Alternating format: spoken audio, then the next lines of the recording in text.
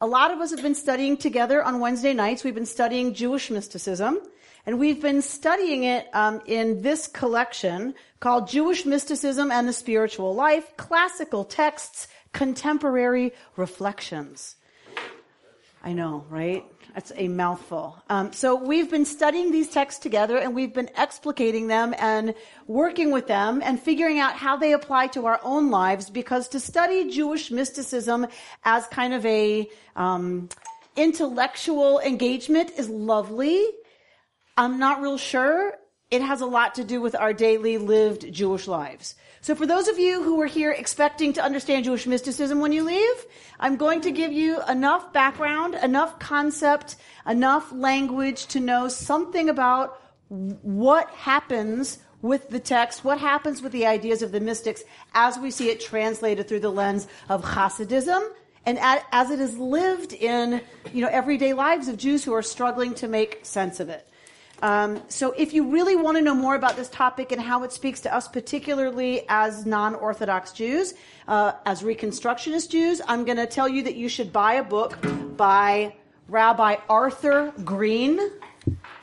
He was once president, while you get your pens out, he was once president of the Reconstructionist Rabbinical College. He was president of the seminary and a leading teacher and thinker. You'll see him all over our prayer book.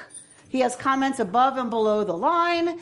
And he's a very prolific thinker and writer. Rabbi Arthur Green wrote a book called Ehyeh. Don't worry. Ehyeh. Ehyeh. Ehyeh, a Kabbalah for tomorrow. I think. Or today, or something. So it is one of the best books I have ever read on why Kabbalah should matter to us. Like, what in the world would we do with these ideas of the Kabbalists? So when I say to you Kabbalah, what do you think? When I say Jewish mysticism, what do you think? I think of numbers.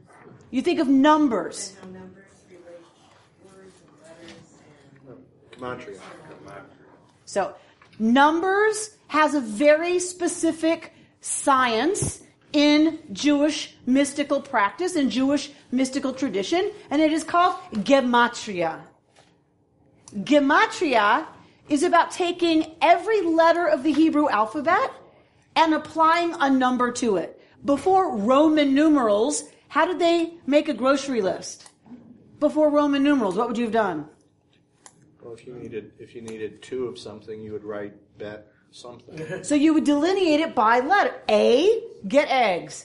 B, don't forget yogurt. C, right, dog food. So you would use letters to enumerate, right, things on a list or to represent an amount of things. So it is with the Hebrew alphabet. So they used Aleph, Bet, Gimel, they assign numbers to those letters. So if you take a Hebrew word, every Hebrew word, and you already know one in Gematria, by the way.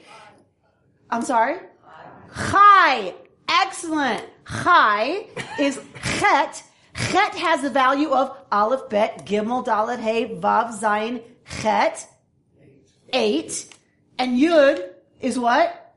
10. So, Chet and Yud, the word Chai, the word life, has a value in Gematria of 18. This is why whenever you say give a gift, you're going to give twice Chai. Like, what is that? Twice Chai, right? It's twice 18 because the Chet and the Yud, when you add them together, make 18. This is a huge science in Kabbalah. Why? Because my name is Rachel. So if you add the value of Resh, Chet, Lamed, Rachel, you're going to get a value. You're going to get a number. Any other word in Hebrew that has that same number, regardless of what letters makes it up, that word must have something to do with Rachel, by definition. God created the world with language. God created the world through speech. It was, of course, Hebrew speech, right? Vayehi or, let there be light. So, yes. already, or there's got to be a number for that. And then anything that matches that number is connected by definition to light. So then there's a huge study of all, and a wonderful playfulness about studying all those numerical connections, and then what are the things that we read into that. So Gematria is part of Kabbalah. What else do you know about Kabbalah? Sephirot, the 10. The Sfirot, the 10 emanations of God. You've all heard of the Sfirot? No. Nope. Okay. So 10 Sfirot. Excellent. You're going to hear about them before you leave. The 10 Sfirot, we're going to talk about those. What else do you know? What does Kabbalah mean? Hidden knowledge. What is received? What is received? So what is received? What is Kabbalah? 10 Commandments. The 10 Commandments. Surely we received those. Hopefully, Ellen, we remember the 10 Commandments, right? So we received those, right? What's received is texts, wisdom, knowledge about practice. Torah is received, right? So when someone says, have you studied Kabbalah? The question already doesn't make sense. Have you studied that which is received? I hope so. Right? Or I don't know what I've been doing with my time, right? So studying Kabbalah, like there isn't one text that is Kabbalah, the Jewish book called Kabbalah with a capital K, right? Kabbalah is that which is received. And Kabbalah was always understood to be both a study and a practice. And it was never, by the way, outside of normative Jewish practice. Ever. Ever, ever, ever, ever, ever. There is no way to understand Jewish mysticism outside of normative Jewish practice. It's like icing. But you have to have cake, right? No one eats just icing. Well, all right. Madonna eats just icing, right? Is it really a frosted cake? No. You can call this a frosted cake. It remains sugar congealed with lots of other chemicals, right? It doesn't change the fact that it's just icing. You can do that, but you miss the heart, you miss the substance of what Kabbalah is coming to talk about. So Richard, help me by please passing half to this side, and I'll pass half to this side. If you'll take one and pass it, but leave me one, because I don't have the original. You're going to turn to page 20, which is the not Sfirah page, the other page, the just text page. And Mark is going to read for us from Rabbi Arthur Green from his book Ehyeh. He's going to read that first paragraph for us. Mark, go ahead. The basic teaching. The basic teaching of mystics, dressed in the garb of many traditions, is essentially this simple message. There is only one. All multiplicity of beings in their sense of separateness or distance from one another are either illusion or represents a less than ultimate truth. This is especially the case in the language of Western mysticism, and the great alienation or sense of distance that humans feel between themselves and God. All right, so Jewish mysticism, Kabbalah, Rabbi Green is asserting, is no different than any other form of mysticism. Heresy. It's so special. Really? Really? The basic teaching of mystics, dressed in the garb of many traditions, is essentially this simple message. There is only one. Capital O. That's it. You may now go home. Enjoy your family's. The rest is commentary. There's only one. This truly is the message of every mystical tradition, and there's lots of wonderful things that come after this assertion and after this understanding and after practices that lead one to experience this understanding. There's lots of gorgeousness that happens through text and language and the Hebrew language and Jewish history and how that applies to how we understand those texts. All of that is fantastically gorgeous, and it's the same in Buddhism and Hinduism and every other tradition that has a mystical element. Really, it comes back to this. How do we remember? How do we remind ourselves? How do we engage in practices that bring us back to the knowing, the true knowing that everything is one, capital O? If anyone asks you what is Kabbalah, you now have your elevator answer. And truly, it is not an oversimplification. This is the point. Everything else is illusion. So, there is only one. All multiplicity of beings and their sense of separateness or distance from one another are either illusion or represent a less than ultimate truth. It does not mean we are not unique. It does not mean we don't have individual experiences. It does not mean we don't have histories and temperaments and different historical eras that we live in that then influence what happens with those gifts and talents and challenges. But if we believe they are truly separate, according to the mystical tradition, any mystical tradition ultimately, that's illusion or less than the ultimate truth. It may be a truth, but it's like not the big truth. What is the big truth? There's only one. Thank you. This is especially the case in the language of Western mysticism, in the great alienation or sense of distance that humans feel between themselves and God. Why is this unique to the West, do you think? What do you think Rabbi Green is suggesting? Well, I'll speak of Japanese culture and kids, students my age, 25, 26. They still with their parents. Everybody kind of stays together. Family's just family. Forever. Nobody goes anywhere. Family's family. I'm part of family, so why would I leave when I'm part of this organism that we call family? Pretty much, right? Family's just number one until they die. Family's number one till they die. They're part of a larger system. They understand themselves as located in a system that they're a part of it, they're a unique part of it, they're a distinct part of it, but they're a part of it. Right? Sometimes they lose it. Sometimes they, right, of course. So we're not going to attach value right now, either way, right? We're going to say, that's an understanding that's very different from the West. What does the West celebrate?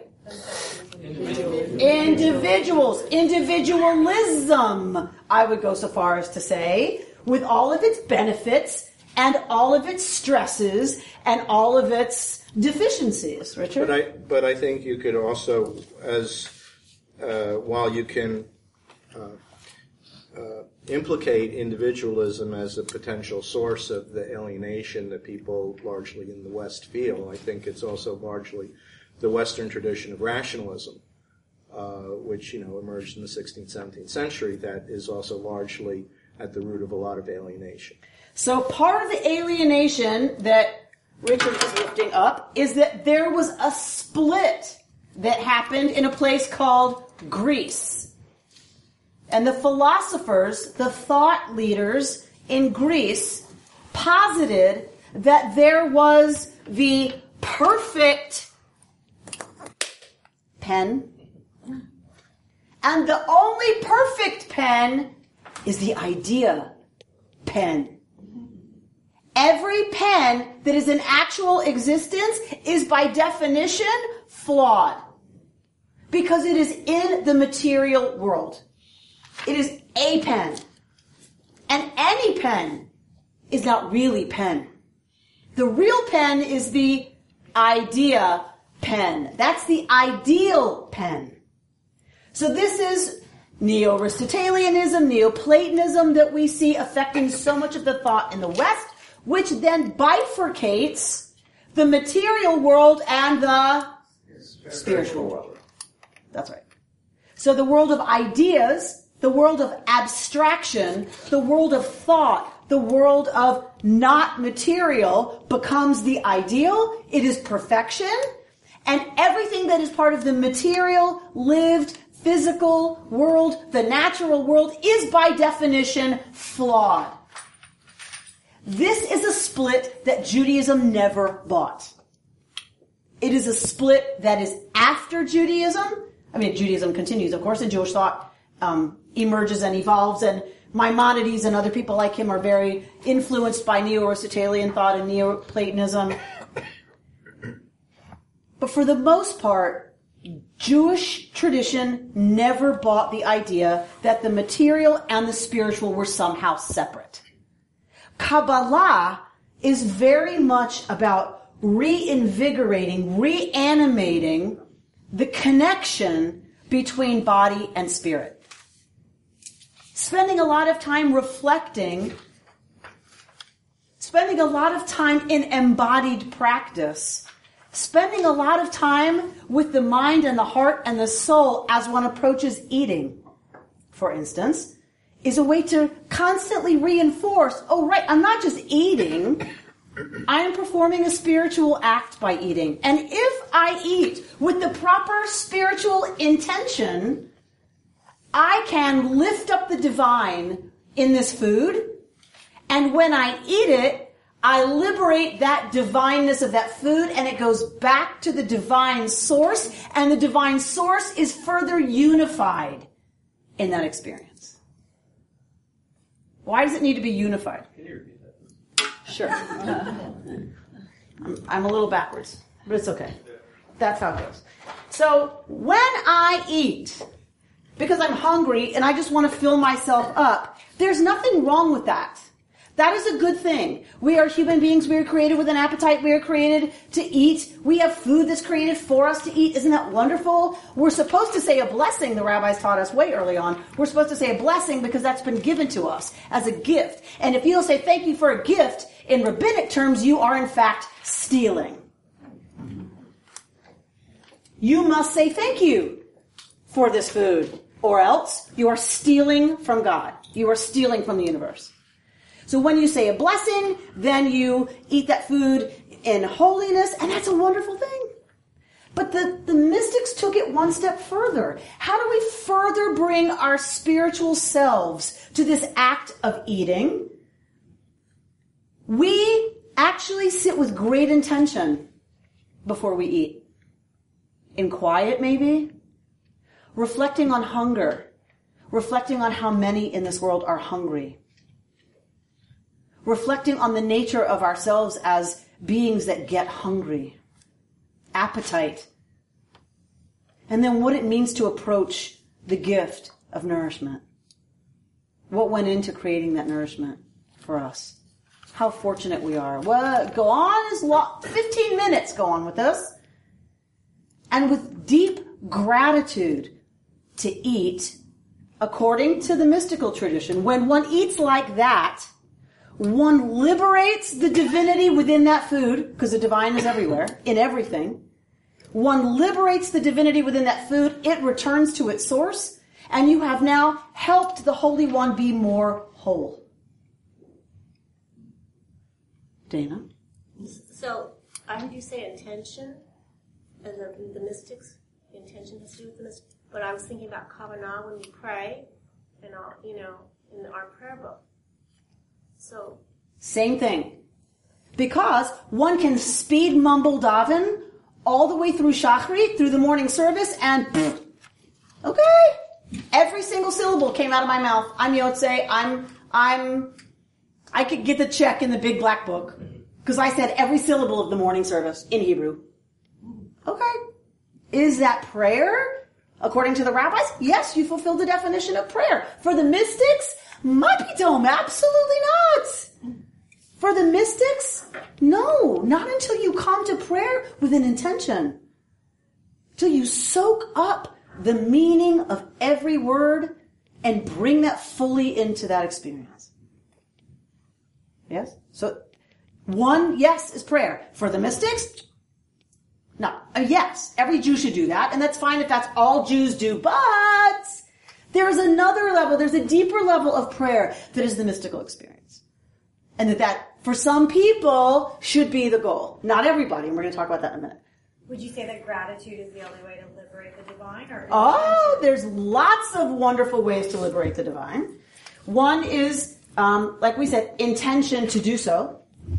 Right? I'm going to eat with the intention of approaching the divine in this food as it connects with the divine in me. Because there was a thing that happened called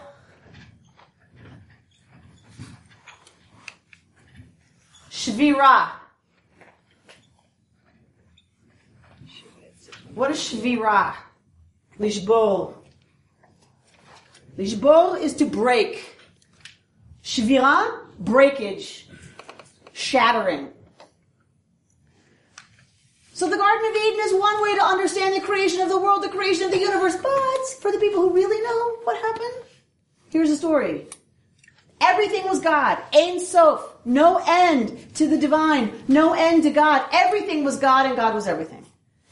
If God was everything, then there's no way for the universe to exist because God is everything. And God takes up all the space, as it were. If we can just get our heads around a concept like space when there's no space and time. So, like before the Big Bang. Like, okay, how do you talk about pre-Big Bang? Like, I don't know.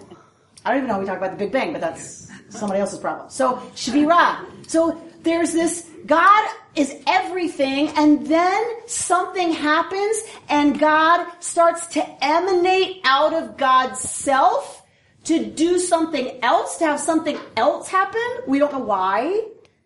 I have a theory, but we don't know. I'll tell you my theory if you want to hear it later, but we don't know why. And then there's no place for that to exist. So God does this loving act of what we call tzimtzum, self-contraction. God contracts God's self so that there is space. One of my teachers, I loved their description, is that if everything is God, Ein Sof, no end, then what does God do? God lovingly contracts to the sides and leaves space in the donut for a hole.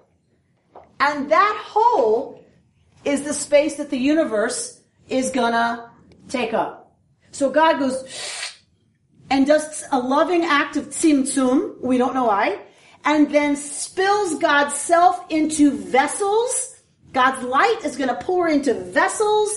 Those vessels, for some reason we don't know, there's a cosmic accident, and they shatter. And the divine light goes flying everywhere. We have the created world here. And the shards of those vessels are the material. So every time we approach a piece of food, it's a shard. That means there's a divine spark of light in it. And when we approach eating with the right intention, we liberate that spark, that nitzatza, back to the source. Okay. Take it or leave it. Doesn't matter. This is the Kabbalistic system we're working with. So for them, and I'm not going to spend a lot of time on that because that's not the point. The point is that's the underlying truth for them of everything. So everything we approach in the physical world has the opportunity to become a sacred experience of liberating the sparks. So when you hear tikkun olam, tikkun from what? What does tikkun mean? Repair. Repair of what? Of the shvira. The brokenness. The brokenness. That's the brokenness they're talking about. We are here to help repair the shvira that happened, the cosmic accident that happened, that gloriously resulted in all of this. So that's kind of the underlying understanding of the Kabbalists, of any Jewish mysticism that we're dealing with. And that makes, and the point I want to make from that is that the divine is right here, right now, accessible to every single one of us. It is not some lofty thing. It is not some idea. It is not an abstraction. It is right here. It is in that table. It's in every human being in a different way, magnified, bigger, fuller. It's everywhere. And it's up to us to interact with the world in such a way that we are about repair and liberation of those sparks back to its source. I've given you on the other side a diagram because there are flavors to the emanation of God into the world. We're not going to spend time on them tonight. If you want to, we can in the future. Each of them has its own quality. And for the Kabbalists, they break the world and every experience into these 10 flavors, these 10 different ways of having the divine manifest in the world. So you'll hear these terms used a lot by the Kabbalists. Most of the texts that we get in Kabbalah are inaccessible to us. So if you thought I was going to give you the text on Kabbalah and begin paragraph 1 of it tonight, most of them are inexplicable to us. How many of you can open a math book to the section on trigonometry and understand it? Richard, I know you can. You could teach it, which is a little distressing. But most of us, those are symbols that mean, we know they mean something. We have absolutely no idea what they mean. But we know if we got a math professor in here, he would go on and on and on and on and on and on about what only 3 of those symbols meant. And then when you talk about those symbols in relationship to each other, one of them times the other one of them to the power of the other one, oh my God, right, I start to have heart palpitations. Really then you get really excited, right? Right, so, because they're like, oh, this is so cool, watch how this one interacts. What? So this, for the mystics, is how they write their texts. They'll say, oh my gosh, when Bina meets Chochmah, and it results in Chesed, and when that Chesed bumps up against Din and Gevura, watch what happens. And you're like, you can translate those words, pi, function, division, you can translate them. It does not help you understand one thing about what they're talking about. They write in code, partly because they are aficionados. They are adepts. Thank you. They are adepts, Harry Potter language, right? They are adepts at this stuff. We are below novices. And not everybody is supposed to have access to this knowledge. Why? Why do they care who has access to this? Well, my understanding is there used to be maybe there still is, a tradition, say, within Orthodoxy, that you shouldn't start studying Kabbalah until you've basically studied everything else there is, because Kabbalah can be such going down a rabbit hole that if you spend all your time on Kabbalah, you're not going to be paying enough attention to all the stuff that you really should have been learning before you started on Kabbalah. Why should have? Why you wouldn't be paying attention to the stuff you should have been learning? Why not just learn Kabbalah? It's the icing. And what's the danger in eating only icing? A diabetic coma. Yeah. Or insane. Or what? Or insane. Or insane, right? So, which are very similar things from what I've heard. So you can eat only one of those things, but if you do that and don't have the nourishment underneath it, it takes you to places that are not healthy. And so the Kabbalists really understood that you had to have a grounding in other texts, other experiences, and not just text and not just knowledge, by the way. You had to be grounded in life. Why? 40, male, married, with children. That's when you can study Kabbalah. Why? Why not be a Jewish scholar who's, 27, genius, learned all the other stuff, and is now an expert in Kabbalah? Why not? Some satisfaction in life when you have all those things. So satisfaction in life is important? Understanding, experience, relationships. Why are all those important before you study Kabbalah and become proficient in Kabbalah? Why? Why does it matter? It's icing otherwise. Okay, so you're eating icing otherwise. So we talked about a diabetic coma. How did those things fight a diabetic coma? Well, they're the protein. They're the building blocks. They're, that's how you release the divine back into the... So you have to have some concrete in order to actually do what Kabbalah is asking you to do. That's part of it. I don't really understand what Kabbalah is, but it sounds as if you couldn't grasp it if you don't have an experience that it is talking about.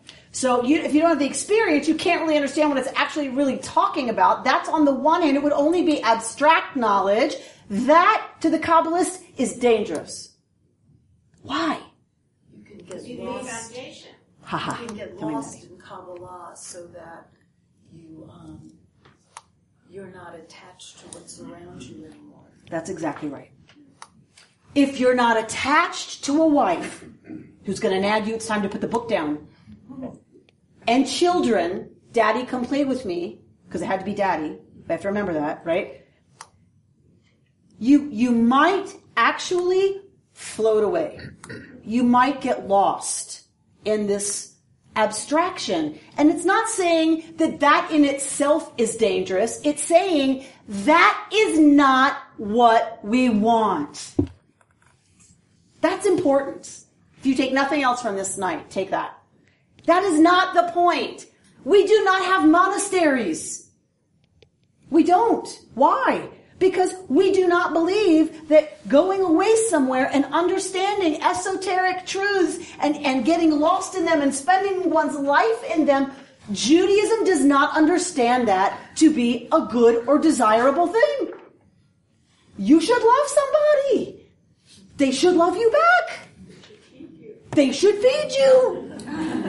You should eat it. You should feed the toddler while she's making the next course, right? You should be part of this world. It's not about spiritual abstraction. It's about this world. And if those experiences don't somehow come back to inform our experiences of lovemaking, of baby holding, of dog walking, of eating strawberries for the first time in the season. Okay, I lived in northern Minnesota. You all even know. So, if it doesn't somehow inform my experience of those things, it's irrelevant. That would be heresy in a lot of other traditions. Can we just say that? That's the point in some other traditions, not for Jews. You should eat with more joy and more satisfaction, understanding, liberating the sparks, understanding 15 minutes of meditation before you put it in your mouth.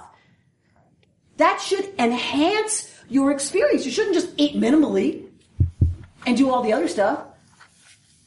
That is a really important part of understanding what Jewish mysticism is about. All right, so to get at this, you were all emailed that we were going to do a text tonight. Those of you who have been with us before anyway. Did all of you get the email about this text we're going to do tonight? Starting page 67. Yes, starting on page 67. Yes. Which gets us to our point. Thank you. Thank you. Do you need the text? I do. Page 67. Yeah, you're getting it now. From Jewish mysticism and the spiritual life. Because the part we're going to start now is called Embodied. Part 3 of this book, Embodied Spiritual Practice. I was just with the Jewish Institute for Spirituality in a wise aging training. We want to start a wise aging group here at KI, maybe 2 if it's popular. Fantastically amazing experience that we're going to have. So I'll email all of you about that. So the Institute for Jewish Spirituality deals a lot in contemplative and mindfulness practices.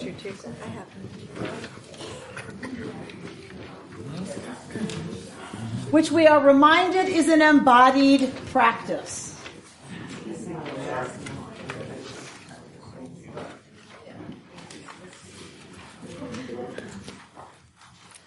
What you're getting is a piece of text from this book. Why is this in Jewish mysticism? How is this Jewish mysticism? This is Rabbi Abraham Yehoshua Heschel, the Ohev Yisrael. How does this have anything to do with mysticism? That looks suspiciously like a Hasidic text. Rabbi Renner says, you're teaching Hasidus tonight. That's a Hasidic text. What is that doing in a mysticism class? Hasidism is lived mysticism. It is a way, it takes its own teachers' teachings that are based in Kabbalah and brings it into present day life. How do we live this stuff? It's not in code. If you want me to do code with you, we'll do another class. Right? If you want me to do trigonometry with you, I can do that. I don't find trigonometry terribly helpful.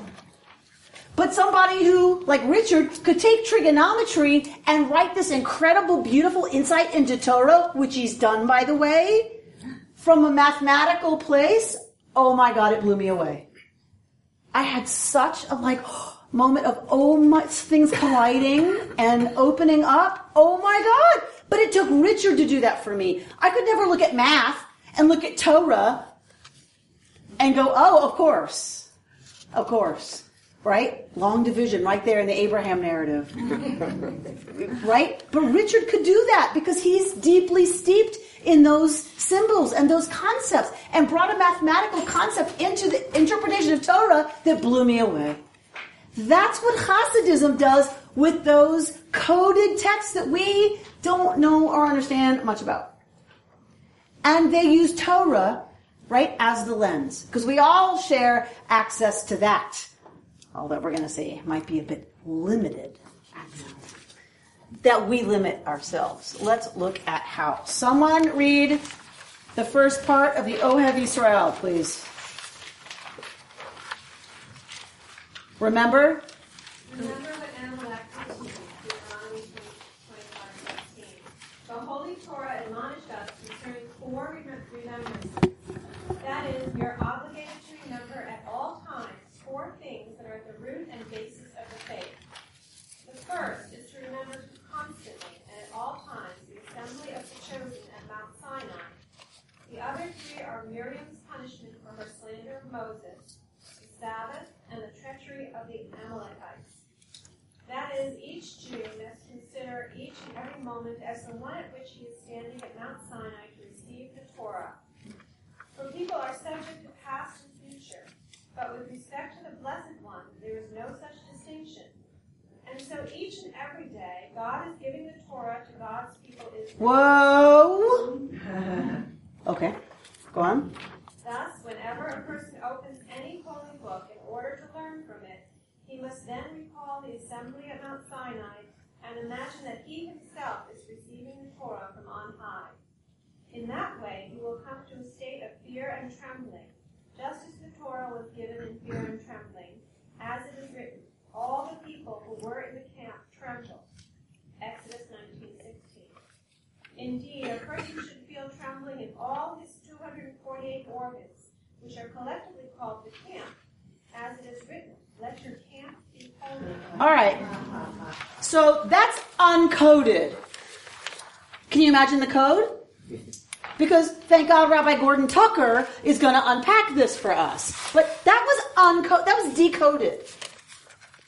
Do you know what that just said? Decoded from what? Decoded from what? Kabbalah. Mysticism. This is decoded mysticism. Okay, sure, now I'm clear. Thank you for that. Thank you for that, Ohev Yisrael. Now I'm completely clear, right? So if this is decoded, imagine what coded looks like. All right? So we're going to need a contemporary of ours, Rabbi Gordon Tucker, to decode the decoded version.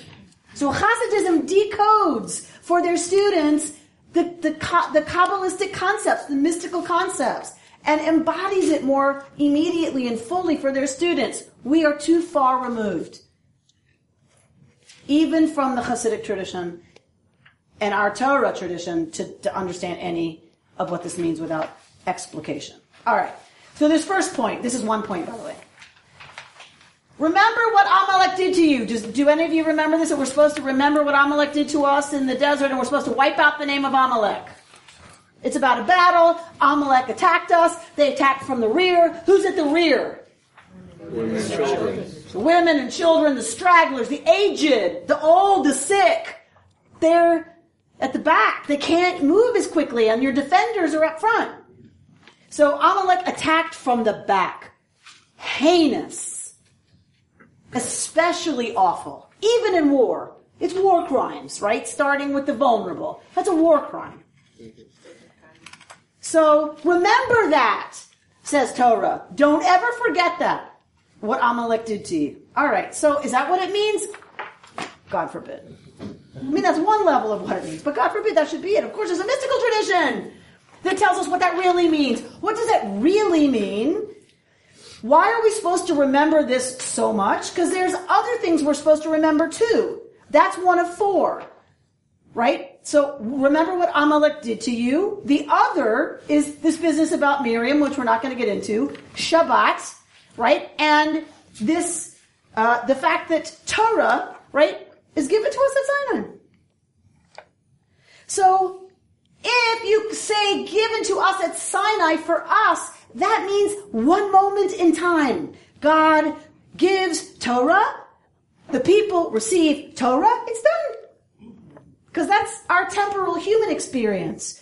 But in Kabbalah, we know that God is never ending. God is Ein Sof. God is, was, always will be. God is not just eternal, but what is the, Gordon Tucker uses the term like sempiternal. Outside time. Outside of time. So what does that mean? If God is outside of time, we experience Sinai as a moment in historical, blah, blah, blah year in the blah, blah, blah place. How does God experience it? All at once. All at once. What does that mean? Who said it always? Who said always? Laura Diamond. Thank you for being here. With a sick kid and husband out of town.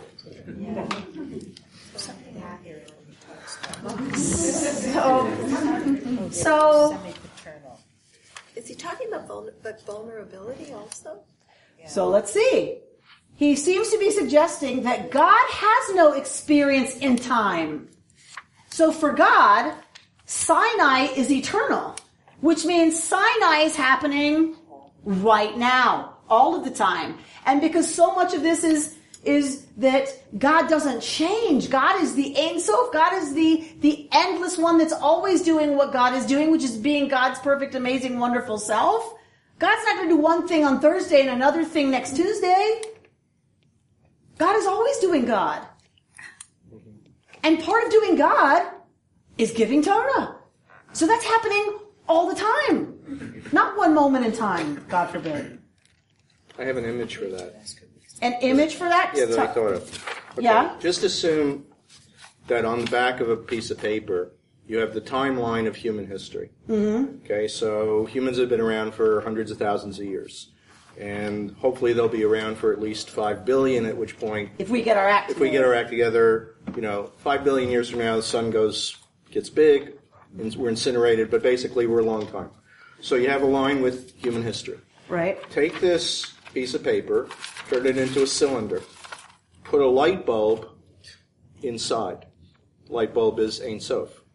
Okay? Light bulb goes off. That's the transmission at Sinai. That's when God sort of, okay, I'm now going to release Torah to the world. Everybody on the line gets it at the same time, whether they're 500,000 years ago or 3 billion years in the future. Beautiful image, right? So what Richard is saying is, here's the timeline of human history. We all exist on it, but God exists at the center of this. So when the light bulb inside goes boom, Torah, it's happening all across that timeline.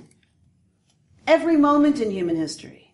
Beautiful, beautiful way to get our heads around that. Thank you, Richard. So, right? So, okay. Great. Okay, what the heck? Whether it's happened yet or not? It's happening all the time. Here's the timeline of human history. Right. Sinai, let's say, is right here. Right. That's how we think about it. Sinai's here. So this is where Torah is given. But from God's perspective, in reality, meaning capital R, in reality, Torah is given in here. Past, present, and future. Correct. At every moment on that line. So how are we read Torah every week, the same thing, around and around and around. So I think it's kind of cool, the whole concept, because, when you're in Torah study, you sometimes you really get, you contemplate, you feel like you're there. It doesn't matter what it's myth. And what does it feel like, when those guys are behind us ready to kill off? It's like you're there, and all the human stuff that's going on. So it kind of is logical. So in an illogical way, it's logical. Yeah. Right? In an illogical sense, it makes sense. Right. 100%. When you think about Torah. 100%. So what is the implication?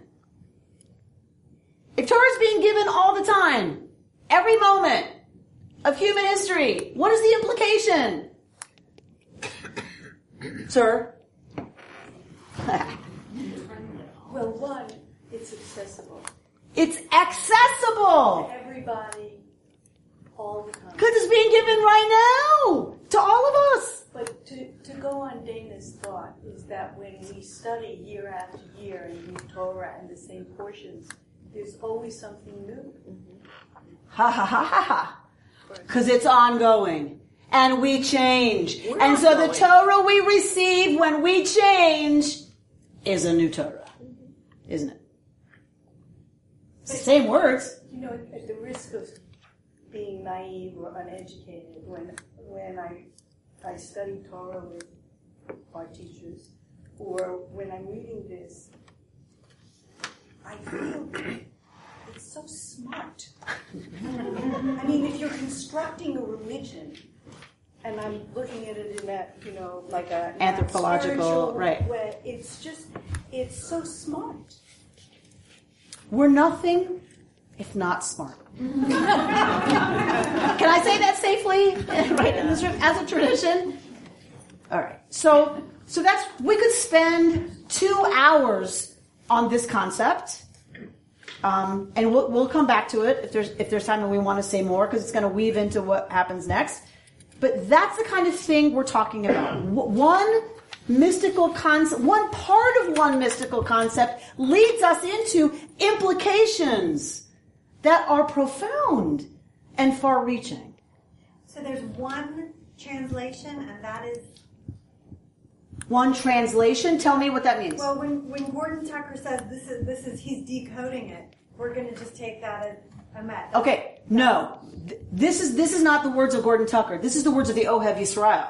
Okay. The Ohev Yisrael is decoding a teeny part of some mystical concept. So just as we spoke about that every time we read Torah, something else is a little bit different. Is that the same here? Or does this always remain what it's been decoded as? Well, the Ohev Yisrael would say, you tell me, because you're receiving Torah right now. Okay. I'm not being smart. No. It's, literally, yes. He's saying, every time you open a holy book, and by the way, this is a holy book, right? These are holy texts. Every time you open a holy book, how are you supposed to experience it? As if you're standing at Sinai, receiving Torah.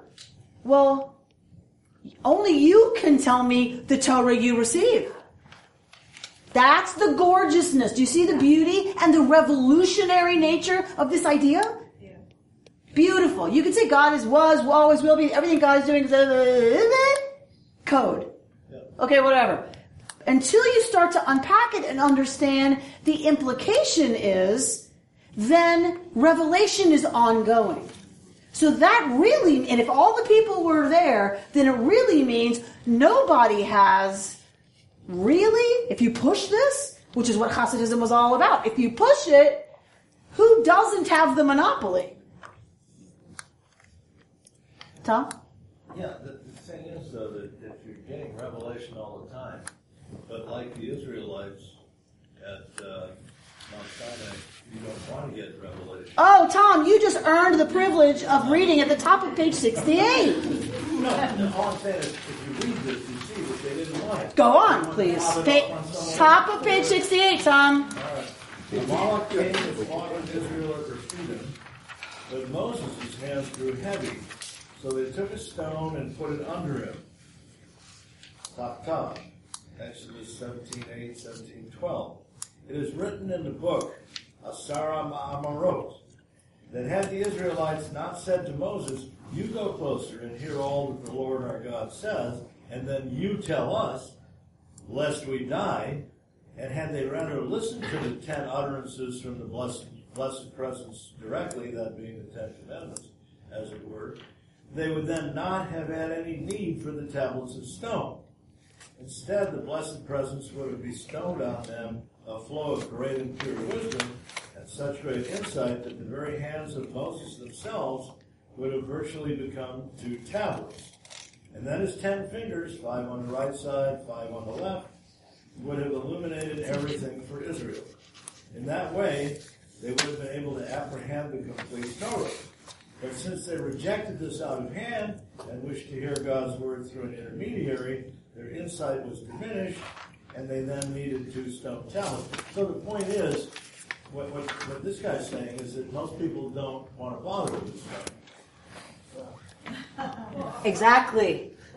Exactly right. So it belongs to everyone because everyone is always at the foot of the mountain. But what happens? Only a few take it in. Only a few want to take it in. Because what happened at Mount Sinai? What happened at Revelation? God started to speak, Anochi Adonai Elohechem. The first letter of the first word of the 10 utterances is what? The first letter of the first word.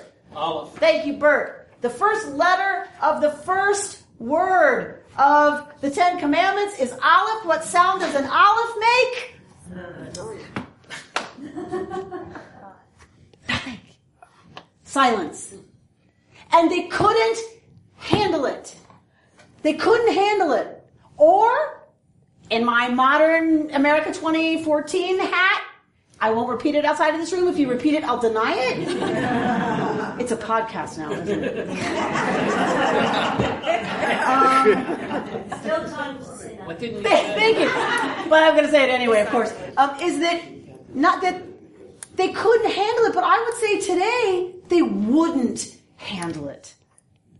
They weren't they're not interested in handling it.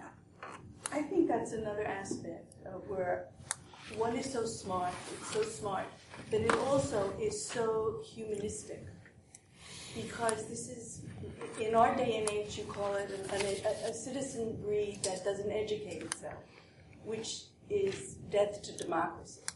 And the beginning of this is such a democratization, making it available to everybody, but some people don't want to do the work.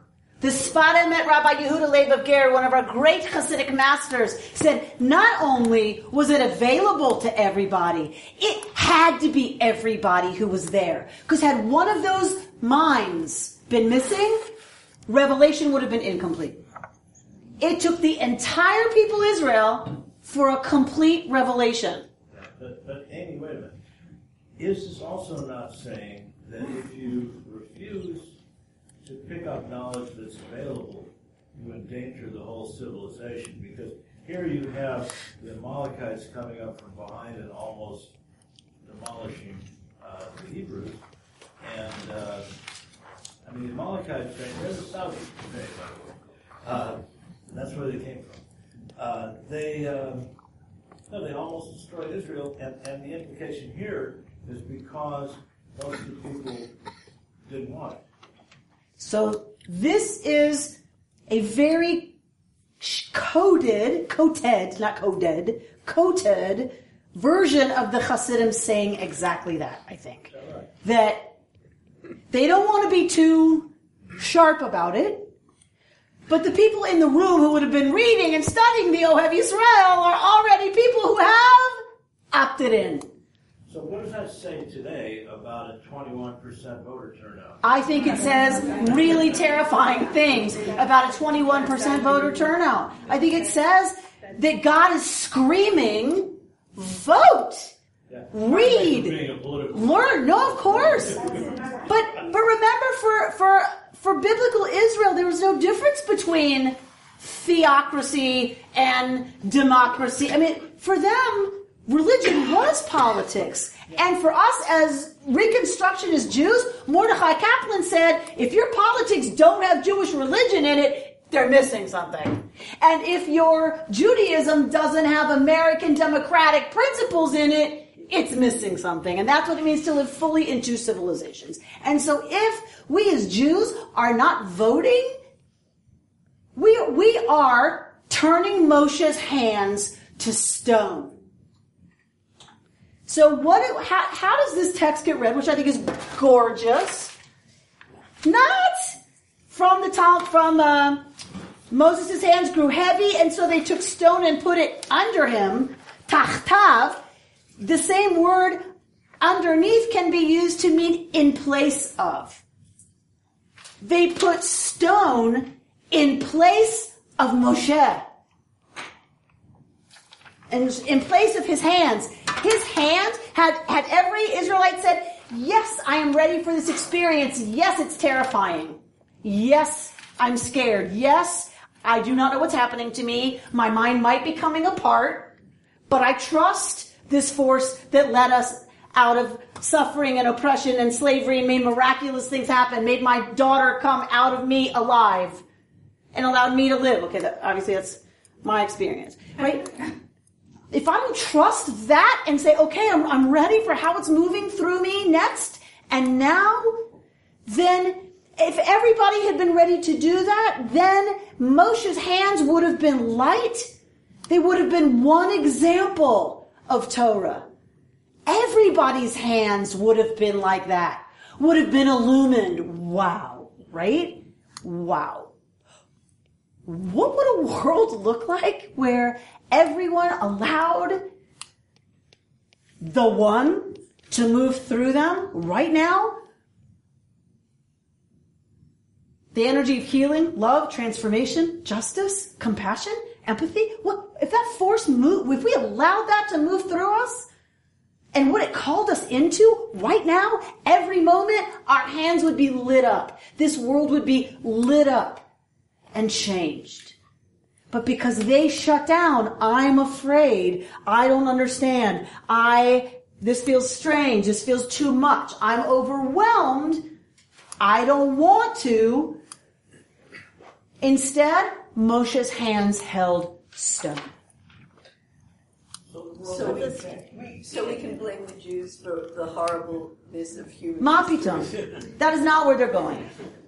I think they're talking about human nature. This is our experience of it. Other people have theirs, but this is our experience of what it means when we say, and it's happening every minute. Remember, this wasn't once upon a time. This is this afternoon. We said no this afternoon. Because it was too much responsibility for the mass. Jody, talk to me about what that means. Well, you have to be ready to get the information, but I think that it was a lot easier, like it is today, to say, oh, why don't you go get the information, then you kind of bring it to me, and I'll listen to kind of part of it, but I wasn't really listening to all that, and they don't want to do the work. But it's not, that is what it is today, when, as somebody was just saying, it's exactly the same. Happens all the time when you say to somebody, oh, what did you think about this and this? And they say, oh, I didn't read it. Oh, well, the information's actually available to you, but I don't want to go get it. So it's a lot of responsibility to receive the information because then you have to make choices, you have to vote, you have to make choices, you have to make decisions, and you have to affect change in the world. So access to knowledge leads us, if we're gonna now know something differently, it leads us into responsibility to change, doesn't it? To not do things the way we did them before we knew that. Yeah. Right? And for a lot of us, for most of us, they're writing to every single Jew that's ever lived and ever will, because they're all human. For humans, we don't love change. Especially when it's going to call me to change how I've been doing it, how I like to do it, how I thought I should do it, how I just felt like doing it in the moment. I don't like to own that, wait a minute, maybe I need to do it differently. What happens? I lose face. I didn't know everything. I wasn't the smartest and the best and perfect. And don't we hate that? Well, it's getting rid of a false self. It's getting rid of a false self. So, which leads beautifully into the big other way they blew it in the desert, which was what? One, according to this, was that they said to Moshe, you do it. You go get it, and then you tell us. What's the other way they really blew it in the desert? Golden calf. The golden calf. How does that connect to what you just said? Well, I don't know. Letting go of a false self, Bert. How does it connect to the golden calf? If we don't like to let go of a false self. They didn't want to let go of the image of God, something physical. They didn't want to let go of the old image of God that worked when they were slaves, that worked in Egypt, that still seems to be working just fine for the Egyptians, thank you very much, as we're schlepping through the desert. They didn't want to let go of what was no longer a real image. They knew the real image. The real image was what shattered a sea and had them move through, that brought darkness and plagues on Egypt. They knew that, they experienced that, but they still couldn't let go the false image that was so comforting and so tempting. It's easier. It's so much easier for us.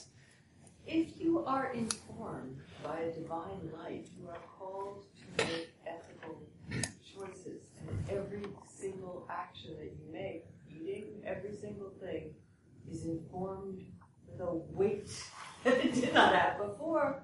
It's a lot easier to watch television, It's a lot easier to just switch it off. Tell me how we talk about weight in Hebrew. Uh-oh. Are these dry erase markers? Whew, thank God. Okay. They would kill me in the religious school. All right. How do we talk about weight in Hebrew? Kaved. Kaved. And okay, I can't print to save my life. Kaved.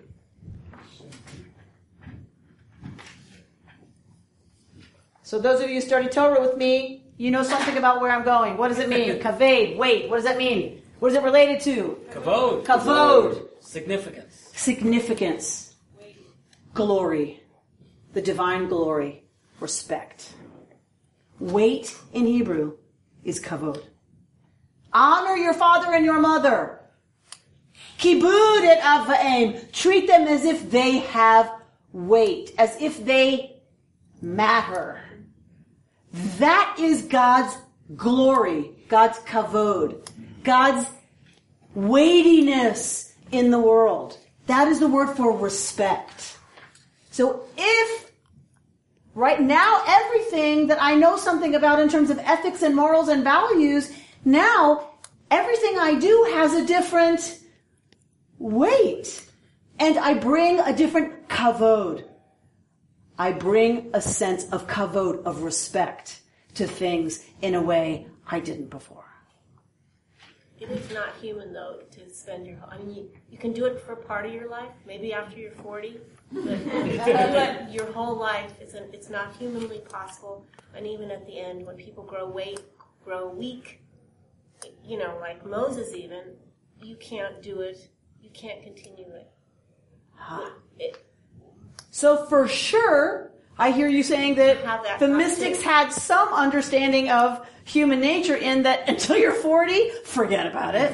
You can go through the motions, but it really doesn't really sink in until 40, which was a lot closer to the end for a lot of them, right? They were very aware that it was closer to the end for a lot of them than it would be for us. 50 is the new 40. But I believe that they would say, we engage with this for the rest of our lives until the moment of our death at our choice. Do we choose it all the time? Of course not. We're human. Do we need to be engaging in ways that call us into it more frequently? You better believe it. Or you can just live a regular observant Jewish life. Okay. Right? Give tzedakah, go visit the sick, go to every funeral, no matter what you're doing, drop what you're doing, go to a funeral procession. If you just, like Shabbat, you do all the things you're supposed to do as an observant Jew, that's okay, that's fine. This isn't for everybody. But if you really want, and what God really wants, is for us to say yes. I'm listening. That's more than that. It's to act. To act with the respect of God. Because if we really receive it, it will affect how we behave. Exactly. If we really receive it. Exactly. It has to. Exactly. There's no way we could now do certain things without the weight of knowledge, of understanding of what the right thing and the wrong thing is to do. Now if I do the wrong thing, I do that with a weightiness, that I didn't do before I knew it was wrong.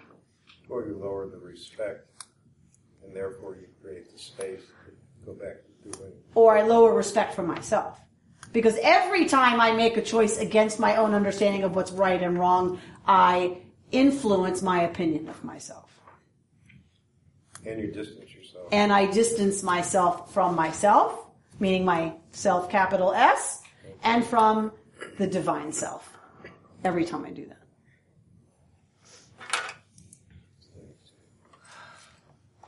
All right. What time are we at? 8:10. 8:10. How does that? 8:15. How does that happen? Time flies. Time flies when you're having fun. I love Ruben. 8:15 is the new 7:30. Thank you, Mr. Elias. That's hilarious.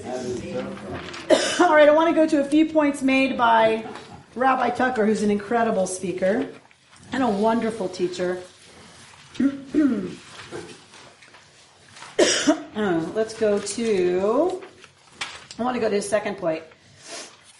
Not the first part about God being eternal. All right, let's go to the middle of page 70.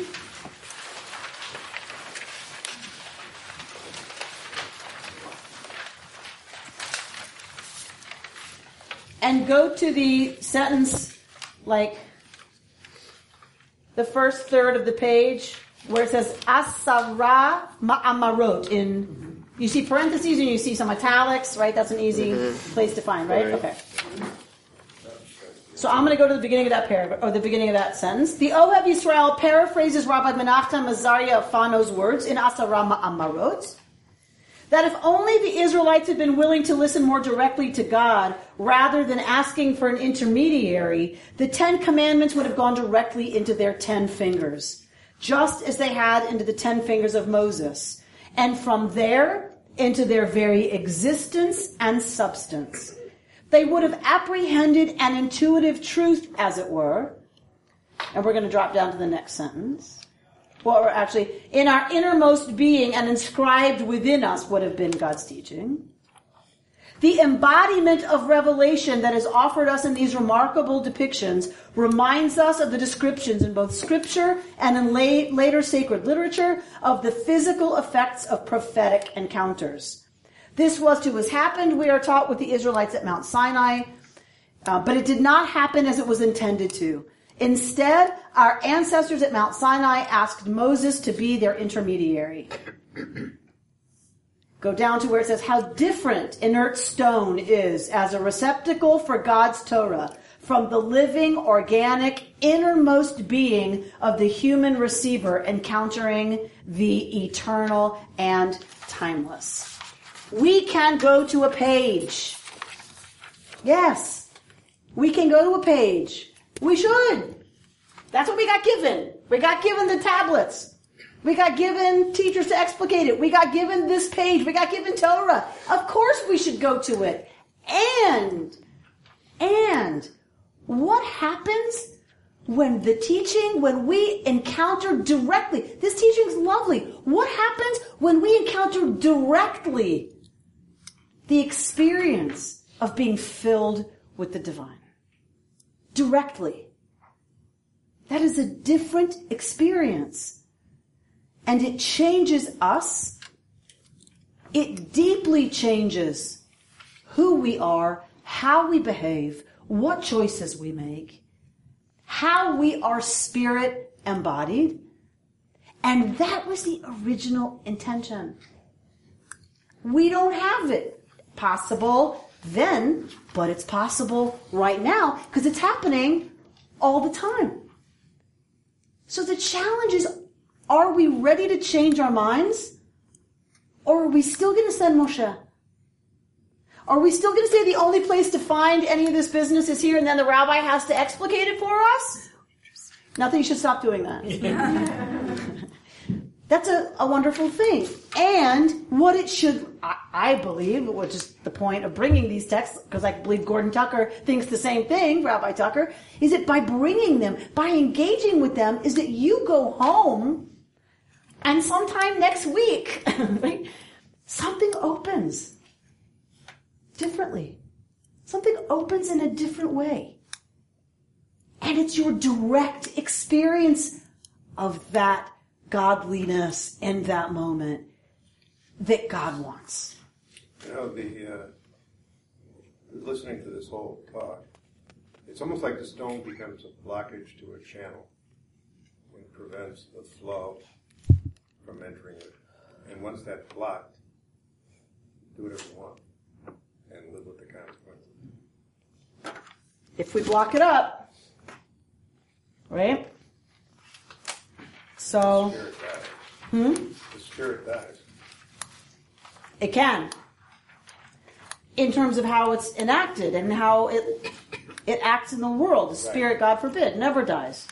But certainly how we behave can be uninformed by our neshama, by our soul, by our connection to the divine, to that divine spark within us. Talk a little about how the thoughts you've just been talking about, you've just been discussing, are marked difference between Judaism and Christianity and some other religions?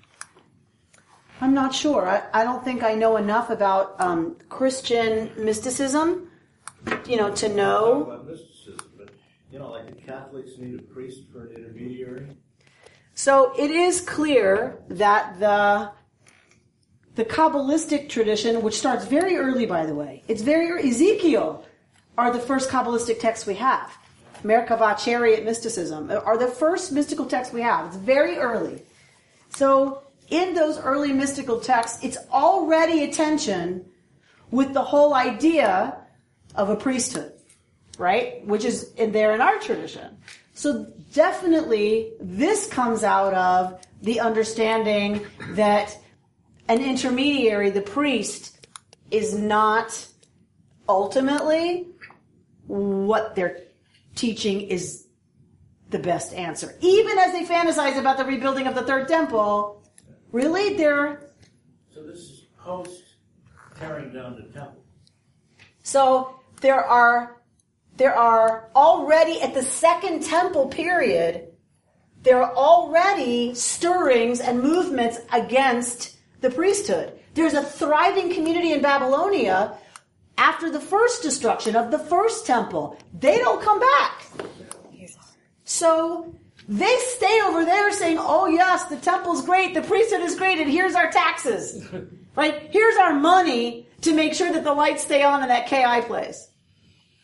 Lahavdil. Okay, let's distinguish KI from it. But, right, that we'll send money for everything, but they didn't come back. They didn't participate in a priest-run Judaism, because it wasn't Judaism, it was, biblical cult religion. They didn't participate in the cult. They stayed in Babylonia, where the model was the academy, where the model was every mind was offered the opportunity to study these texts, and every male mind was offered the opportunity to dig in and study these texts and figure out how to live it in their own lives. That's already happening when there's still a priesthood. So we had that going on, and then the priesthood fell with the destruction of the second temple, and what was already flourishing and what then won the day because of historical events was this non-intermediary, non-intercessory Judaism. I have a question when you ask about the difference in Christianity, and isn't one of the major differences that when we pray directly to God, that they have to pray, I think, I don't know that much about it, to Jesus, or they don't pray directly to God. And it's almost like that's not wanting to get the Ten Well, they can pray directly to God the Father. They can pray to the Holy Spirit. I mean, I don't think it's that they can't. I mean, I sometimes envy them. They have a lot of help. Yeah. There are days, can I just tell you? Right? There's days that I'm one of these people. There's a lot of days I'm schlepping through the desert. Going, really? I'm supposed to have some awesome, wondrous, amazing, life-opening and changing where I'm going to have to let go of a false self? Really? I don't think so. Somebody do it for me, please, and just tell me how many shmas I have to say. How many v'ahavtas, right? Just let me know what it is. How many mezuzahs I have to kiss, and then I'm done. Give me the bullet points. Give me the bullet points, and don't make me give anything up about, right? My own deep, and I'm not saying that other people don't. I'm just saying, for me, there's days I long, and I get why an intermediary, an intercessory figure is really helpful. It's hard for us. This is hard. It's hard work. It's hard work. And it is work. By the way, what is the word for service of the divine? Avodah. What's the word for work? Avodah. What's the word for slave? Eved. Right? It is not easy, this work. And it doesn't have to be as hard as we make it. It's as close as the next bite of food. It's as close as the next time we smell a child's head that we love. It's as close as the memory of my grandmother's rugelach baking.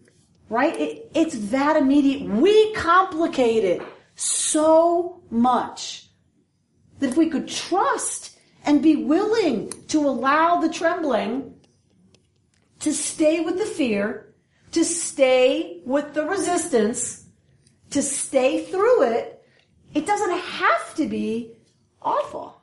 Yeah. It seems like a counterintuitive process. I mean, I'm not sure that all the Hebrew translations line up with the English language that we're talking about, but as soon as you push at it, it becomes heavy, it becomes weight, it becomes difficult, it becomes a burden. If you go with the flow and you sort of drop it and let it happen, you get lightness of being, you get vision, you get ease, it flows through you. It's a counterintuitive process of letting go. So it's just, like I said, I don't know if the Hebrew matches, but at least in English it starts to be this counterintuitive. Doesn't have to be Hebrew for us to get that we get in our own way. We resist. And it's the resistance that's so hard, Rabbi Renner. I just wanted to uplift what the word Kabbalah means in Hebrew. Please. It means receiving. Like in Israel, if you were to get a receipt for something, it's also called a Kabbalah. That this point that you're making, Natalie, about not pushing it so hard, but perhaps letting it come to you. It is about receiving it in this way. It is what we receive, packed into that Hebrew word itself. Right? So the work of really being able to do this is to receive it. Receive it, capital I. Are we ready to receive it? Even the word trembling can be reframed as vibrating, and then if you happen to be into physics and know about string theory, everything in the universe comes down to vibrating strings. Everything we talk about, divine emanations and resonances with different things, and so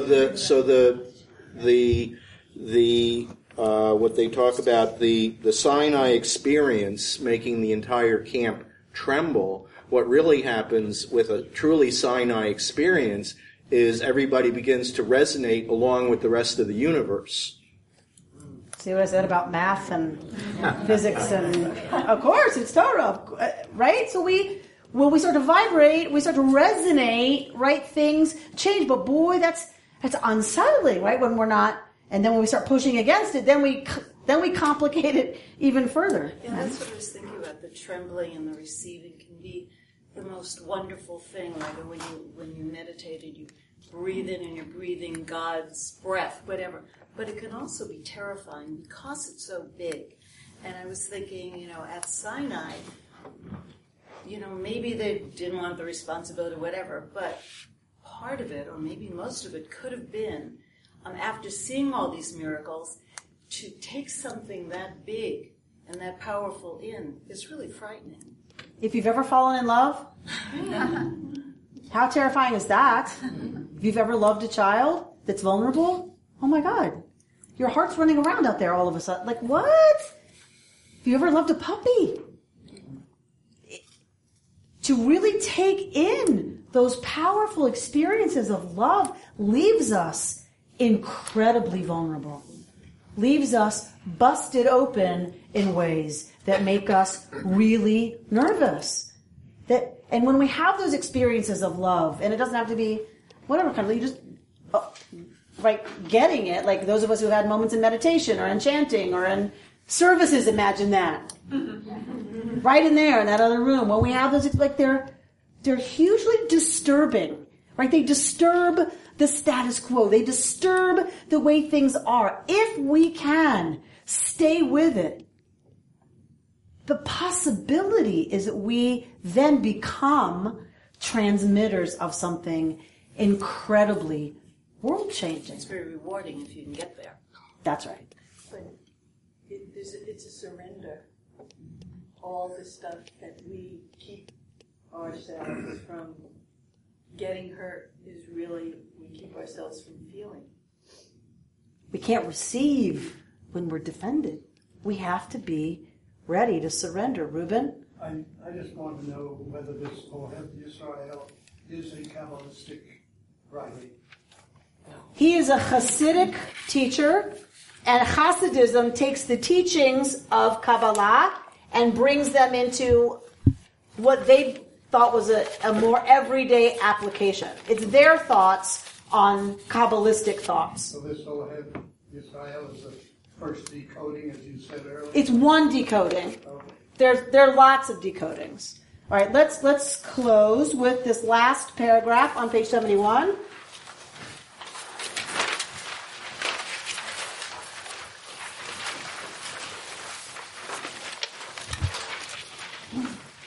The double juxtaposition we have seen here of Amalek and Revelation is meant to remind us of the dangers that lurk when we fear or dismiss religious experience.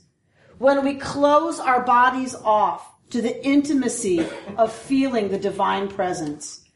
And when we are satisfied with intermediaries, be they great leaders or great texts. So we'll take a moment. Don't get in your heads. Just take a minute. If you're comfortable closing your eyes to shut out all the visual distraction, I'll invite you to do that.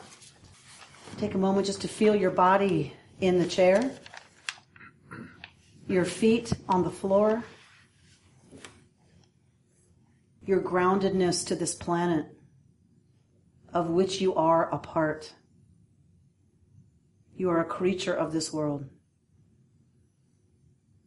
connected by gravity, pulled to this earth, of this earth, connected to every other living being, every other thing, every other person in this world. Sensing your weight in the chair, kaved, your own weightiness. You matter. Sensing the breath as it enters the torso. Noticing that it enters and leaves of its own miraculous happening. The mystics teach us, our rabbis teach us, that we are breathed by God. We do not breathe. We are breathed. It happens. It is a gift. Just noticing the heart beating, the miracle of every cell being healed by oxygenated blood coming to it. Letting the shoulders drop away from the ears, relaxing fully into being here right now in this moment. The incredible, amazing gift of silence. Intentional, holy, communal silence. The eyes being soft in the head. The brow unknitting. The top of the head, Keter, the crown, according to Kabbalah, Jewish mysticism. We are each an embodiment of the 10 Sfirot.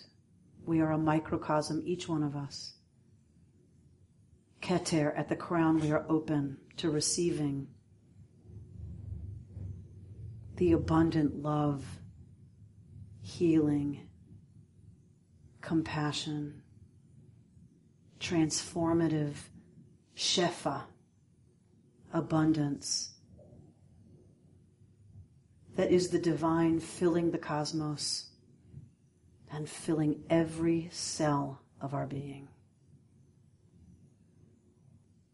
This is the unmitigated experience of the divine as it moves through this learning community in our holy and sacred space. Acknowledge yourselves for giving yourself the gift of this hour and a half together, and carry this immediacy forward that it might bless your interactions for the next 24 hours at least. Erev Tov, have a wonderful evening.